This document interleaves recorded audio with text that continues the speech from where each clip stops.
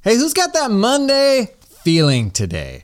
Hey, today we're going to low-key run through the combination of technologies that are basically going to rewrite every piece of software that we use over the next 5 years. Simple as that. Feels like a nice, not at all sweaty way to start off the week, right? It's actually not that complicated. It's kind of sort of AI. It's not just GPT. It's not ChatGPT. Let's talk about it. It's going to help you understand why right now some chatbots suck and some are really good. What's the difference? What's happening behind the scenes? Because it's actually not that complicated. Today, let's do it on Jason Daly.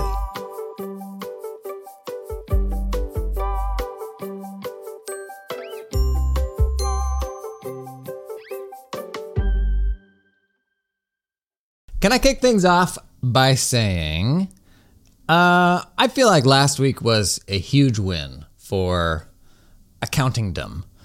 I talked a lot about Canopy's release of AI-generated email, and I gave Canopy so much free press through the podcast. The end of last week, I posted some stuff on Twitter and LinkedIn about just kind of showing it off, but also how to rip off that functionality in any app that you use. It's worth checking out. I'll put a link to that in the show notes. But you know what makes me most excited about it is a few months ago, nobody cared about this. Most of the software companies in our space fundamentally were not working on this. And it is an example of like the larger community moving things forward, I think. If I was just sitting here shouting from my desk every day about this tinfoil hat stuff that I think is cool, nobody would care.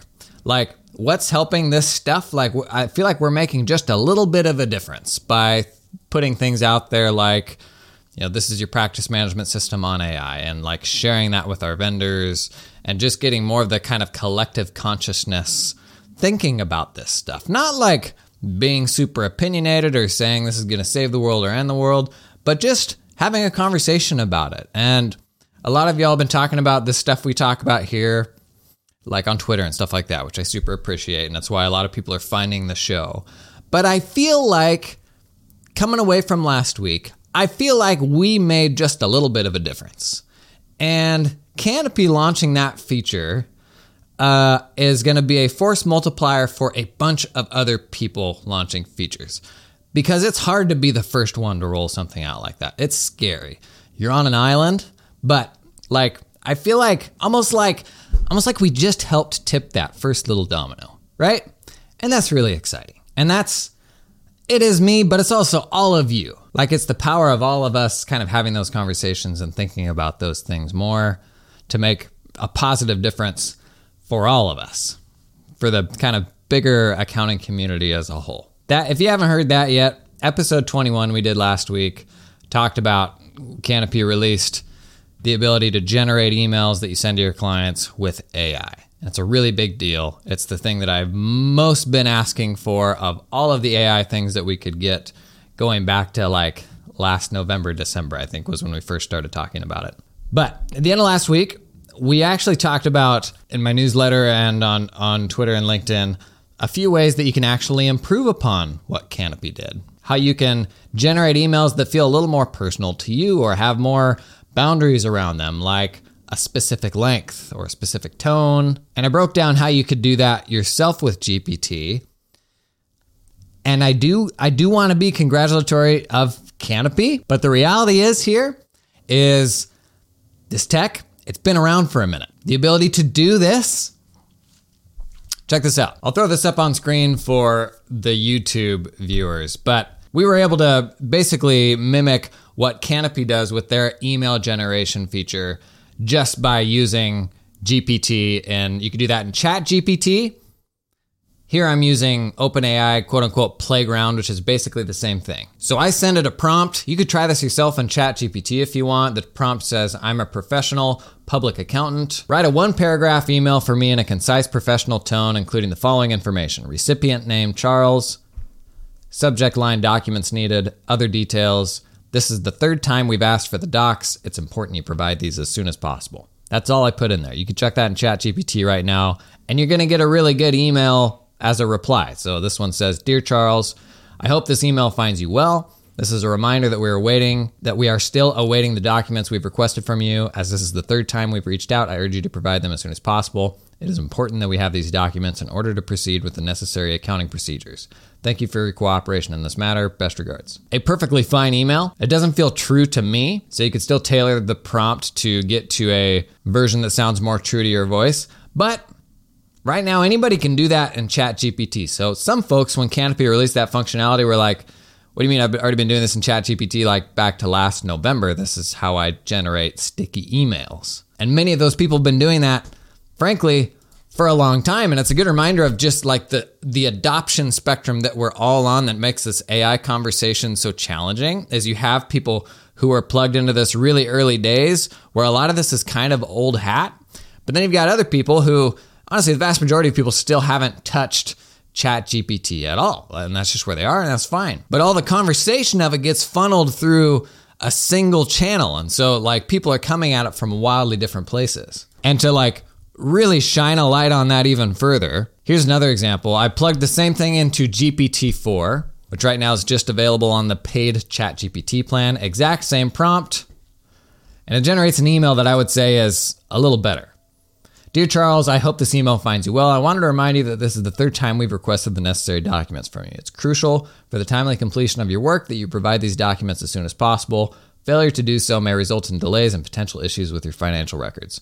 Please let us know if you require any additional information or assistance in gathering the required documentation, and we'll be more than happy to help." I think that's a little step up from GPT 3.5. It's a little bit better. I'd maybe want it a little bit shorter. So in my prompt, maybe the better thing for me to say would have been, write this email in 3 sentences. And so that's what GPT-4, which, how old is GPT-4 now? I don't know, a month old? Of all of the people who have used ChatGPT versus haven't used ChatGPT, I'd be willing to bet that 1% of the folks who actually have used ChatGPT have even used GPT-4, the version you have to pay for, which is a pretty good step forward. But let's go the opposite direction. Let's go backwards. Let's roll back the clock to pre-ChatGPT, to just good old GPT-3. No 0.5s, we're going back to the previous version before 3.5. I use the exact same prompt here. If you're on YouTube, I'm showing it. I use the exact same prompt. I'm a professional public accountant, whatever. Here's what GPT-3 generated. "Dear Charles, we hope you're doing well. This is the third time we're requesting the documents we need from you. We understand that you're busy. However, it's extremely important that you provide these documents as soon as possible. We look forward to hearing from you." Like, totally adequate. Like, perfectly fine in my mind. This is GPT-3. And you know when this came out? June of 2020. Almost 3 years ago. So what Canopy just launched, you pretty much could have had in your pocket 3 years ago. And there were people 3 years ago saying, "Check out this cool stuff. Check out how great this is. Check out how useful this is." And it just kind of like puts in perspective how like drawn out that adoption curve is and how people are just in wildly different places. ChatGPT opened a ton of people's eyes, like it's kind of like AI's iPhone moment, I think, where it kind of went mainstream. And so that's when most of the conversation started. That being said, we're still in this tiny echo chamber just even knowing what it is. If you go to a dinner party and you bring up ChatGPT, I would still say 90% of people have never heard of it. But this thing Canopy just launched that I'm hailing as like, I couldn't have come soon enough. You know, and even the subset of people that are hearing about it and using it are tiny. 2.5 years ago, you could have built something just like that. So recognizing all of us are on kind of different places on this adoption sort of timeline, and all of our product companies are on wildly different places in this kind of discovery timeline, there is a thing that happened in December, 5 months ago, that is arguably bigger than this, that has kicked off a bunch of cool stuff.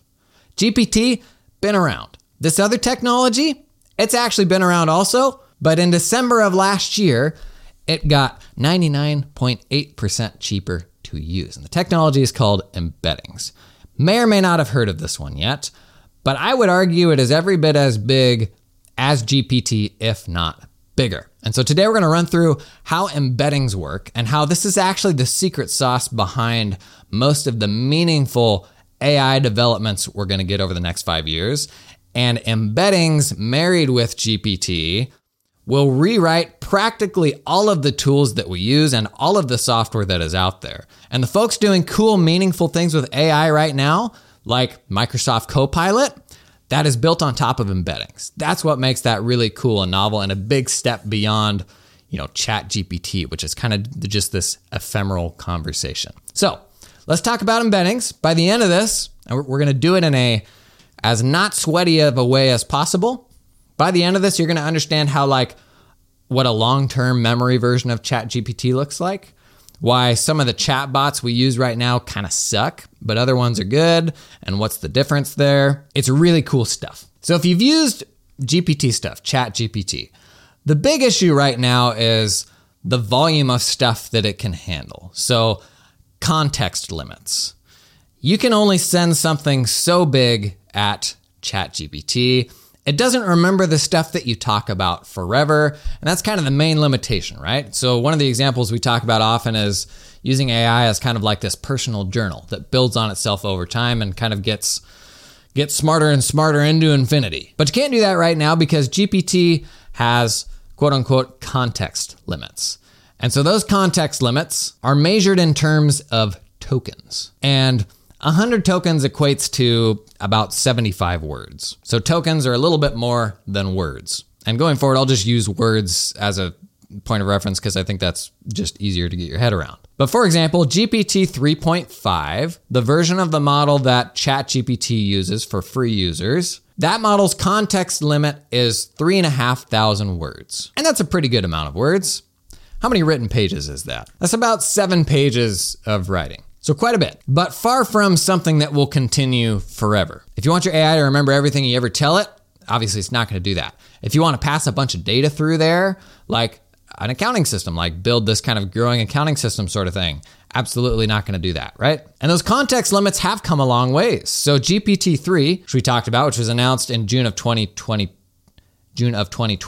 context limit there was 1,500 words, or what some people would call 1,500 words. Quite a bit less than the 3,500 words we get with 3.5. Going back even further to GPT-2, which came out in February of 19, that was only 750 words. Now, one of the big announcements with GPT-4 was it can handle context up to 25,000 words, up from 3,500 words on 3.5. That is a lot.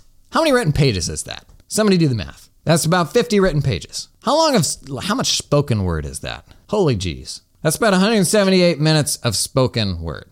So huge step forward in terms of context limits. But right now, if you use GPT-4 in your paid ChatGPT, it's still capped at the old cap according to 3.5's limits. So they don't actually give you access to all that. It's why in a long conversation with ChatGPT, it starts forgetting all of that old stuff. Beyond that context limit, it can't remember anything beyond that. And there are workarounds, ways around that, like making it repeat the most relevant things about the entire conversation in each interaction. So maybe it gives you something new, but you also force it to repeat the most relevant stuff from earlier in the thread so that in kind of the rolling last 3,500 words, you always have the most relevant stuff.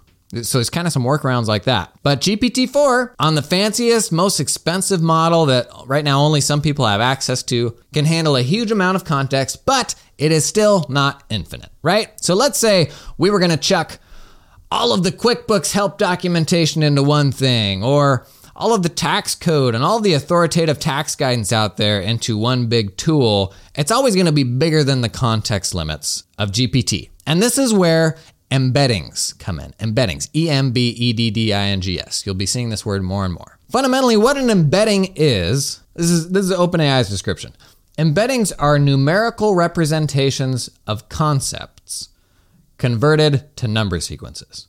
So you take some text and it converts it to a sequence of numbers. And for computers, when it comes to searching or finding things or comparing things, this sequence of numbers that it creates is much more efficient than the text. So for example, let's say we embed 2 bits of text. Let's embed the word cat and embed the word dog. The embedded version of the word cat will be a sequence of numbers. It will be absolutely meaningless to humans. we embed the word dog, it'll be a sequence of different numbers. In and of themselves, not that helpful. But the value comes from a computer's ability to search those things based on similarity. So you may hear this as semantic search or vector similarity search. So to build on that cat and dog example, we embed the word cat, we embed the word dog. You can think of embeddings in kind of three-dimensional space. So let's say you have a cube, and there's some cool visualizations of this online. You have a cube, and you have this dot in the cube that is the cat. You have this dot in the cube that is a dog. Let's embed a couple more things, like Siamese cat or golden retriever. We embed those things, they're going to be similar to the previous cat and dog embeddings that we have. And visually, like in 3D space, they'll be visualized as this cluster of dots. So cat and Siamese cat and tiger. Like those things will all be much closer clustered than shepherd's pie. That's going to be way out there. These are embeddings. And you can embed anything up to a certain number of tokens. Similar to how GPT has token limits, an embedding can be of a certain size. Right now, I'm pretty sure that's about 4,000 tokens or around 3,000 words. So you can have a pretty large embedding of text. That's up to 6 pages of text. So that embedding could be the word cat, or it could be a 6-page blog post. Either way, they're both embeddings. And these embeddings are saved in databases. And so let's say we're going to embed 100 different animals in that database. Got 100 different animals, cats, dogs, elephants, tigers, whatever. And I'm going to use a web app that searches that vector database, and I type cat into search. My search that I typed in gets embedded with all those other results, and it returns the most similar results. So if cat was already in there, that's going to be the top ranking result. If tiger was in there, that's probably going to be pretty highly rated. And what's interesting here is it is not text-based search. It's not done on text matching. So if you think about a PDF and you do a little Control F to find a word inside of a PDF, you got to get that word exactly right? Which oftentimes is like where that search goes to die. Many of the tax research tools that we use, in fact, almost all of them work this way as well. You have to get the exact semantics, the exact text correct for it to find anything. And if there's other results that are actually very similar, but maybe don't use just that text, you're not going to find them. So for example, office and home deduction. I don't know that the IRS even uses that phrasing. They use the business use of home deduction phrasing. So if you're looking for something based on text search, not going to be particularly helpful. Whereas vector search here with embeddings is more conceptual. It's not matching based on text. It's matching based on the similarity of the concept itself.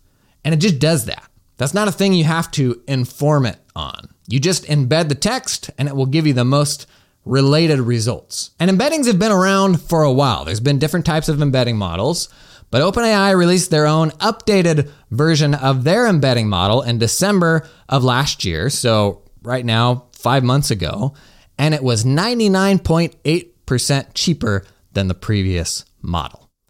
That is a big change. And so now you have other providers of the databases that you use to store these embeddings. A big one's called Pinecone. Check this out. Some like performance benchmarking that Pinecone has done. This will blow your mind. This is the power of embeddings. So some speed tests that Pinecone did. Let's say you want to store 1 million documents. So that is 1 million separate distinct embeddings. If you throw that stuff at Pinecone, it takes 80 seconds for it to index all of that. So to create that searchable database, 80 seconds to index that 1 million document database. And to search it across 1 million embeddings, it takes 38 milliseconds to search. Just under 4/100ths of a second across 1 million documents. That is the power of embeddings. So when we talk about things like embedding these podcast episodes, for example, a whole bunch of text, right? Big, long transcripts. How are you going to actually search and get meaningful things from that much information? Embeddings. In your practice management system, when you've got thousands and thousands and thousands of files from your organizational history and emails and all that stuff, that's like unthinkable to be able to search in a helpful way, right? Wrong. It is like embeddings does not break a sweat. It is search, conceptual search, not text search, conceptual search on a scale that was previously unfathomable. And it just became cost effective recently. And right now, the tools that we use are kind of rethinking what that infrastructure looks like and how you can lean into the things that both embeddings enable and GPT enable. And to build on the example of transcripts from this podcast, and the embeddings could be anything. They could be documents and projects from your file system, email, whatever. But for simplicity's sake, let's just talk about transcripts for this podcast. We can embed all of these transcripts, and we can search and find the most relevant documents. But then how do you take what it just found and use it to answer a question or to make it helpful? And this is another fun word, couple fun words that you're going to be hearing more and more of, is context stuffing. So the way people are doing this, and this is the way that like the build your own chatbot stuff works that we talked about, I don't know, a week ago or so on this show. I think it was last Monday. The title was AI Technology You Should Be Using Today. The way these chatbots work is you feed the chatbot documents, that service embeds those documents, and then you chat with it. It takes your chat message, does a vector search to find the most similar results from the embedding storage, returns the highest scoring results with your question, and then actually chucks all of that at GPT with a bit of prompt engineering. So what then goes to GPT is, here is the human user's question, and it puts the message that you sent in there. Answer this question with the following context, and then it puts the most relevant results from the vector search into that API call to GPT. And so this is exactly the same as if you went out to ChatGPT and you said, answer this question. Are there any exceptions to the exclusive use rule of the home office deduction using the following information? And then you copy pasted a big chunk from the IRS publication in there. If you put all that in ChatGPT, you would have some context limits. You could only do so much, but it would then try to answer that question with the context you provided. That's how these chatbots work, is it uses vector search to pull the most relevant embeddings, and then it stuffs all of those, that's context stuffing, into GPT and says, answer this question with this information. That's how it works. Like, that is the secret sauce. And in some ways it's simple, and in some ways it's really hard and fiddly. So some of the fiddly aspects of that is, how do you know how big each of those documents should be? So for example, those documents can be, what did we say, up to 3 written pages or something like that, or they can be like a sentence. And so how you decide how big each of those embeddings are is referred to as quote unquote chunking. And optimizing how big those chunks are for different applications, it's important. It's going to have a big impact on the quality of the results. So for example, when it comes to tax rules, oftentimes you will have a couple sentences that give you the answer, and then like 400 words later, it gives you 3 exceptions to that answer that it gave earlier. So what if it only pulls the chunk that has the answers, but not the chunk that has the exceptions? Is that a situation where you want bigger chunks? Or what if you have a document like that is split into chunks, but there's 2 sentences that give you the answer, and it splits the chunks right between those 2 sentences? There's a whole bunch of kind of gaming and optimizing that goes into this for things like overlapping chunks, to maybe reduce the risk of a chunk being split at a critical point, to optimizing the size of the chunks with the number of the results that you pull. So when you score the results, do you pull into GPT the 100 highest scoring tiny results or the 3 highest scoring big results? And then feed all that into GPT to give you an answer. One other wrinkle here that's hard is vector search, and embeddings, they're fundamentally like semantic, like the word cat, like the transcript of a podcast. It's semantic. But many of the things we interact with every day are not semantic. They're like visual in nature. And IRS publications are a great example of this. They've got tables, they've got worksheets. If you think about a tax return, if you copy paste the text from the PDF and paste that into a text document, man, that's not going to mean anything, because it's like all these weird kind of formatting things and like a box, which is fundamentally a lack of something, right? Like an empty box does not tell you anything. And so a whole nother wrinkle to how all of this works is conditioning what you embed. So conditioning what you embed would mean, hey, here's a visual table of all of these tax brackets. And it's just a bunch of numbers across the line. And up in the header, it says if you're above this number and above this and below this number, multiply by this rate and add this amount. And that only shows up in the heading of the table. But if you look at all those rows individually, it's just a bunch of numbers. They don't mean anything, right? So a conditioned version of that table is to semantically take each of those lines of the table and write it out and say, if the amount is above this number and it is below this number, multiply it by this percent and add this amount. And then you do the exact same thing again. Another semantic line. If the amount is above this number, if the amount is below this number. That, when you embed that, is going to be much more helpful than a whole string of numbers. So for example, if you threw an IRS publication at a chatbot and you said, calculate the tax on this amount of taxable income, that's probably going to be the difference between it being able to do it correctly or not. And so these web services that you go to that just let you upload a PDF or a text file or something like that, they're doing a very basic level of embeddings on those. Stuff as simple as like when the text wraps to a next column can break like how that information is chunked. And that basic type of embedding works really well for stuff like transcripts, where it's just like a big old solid stream of text. But it's not going to work well for more contextual use cases. So that is a bummer in some ways. But it's also a great opportunity for high context applications of what we do.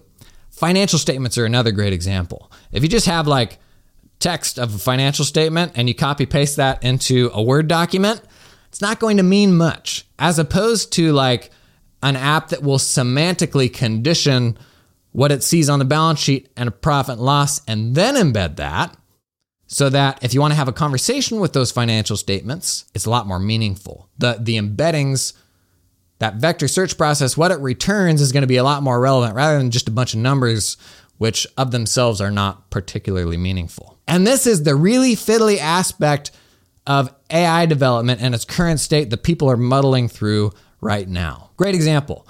So Hector Garcia made that QuickBooks Desktop chatbot the other day after we did that chatbot episode.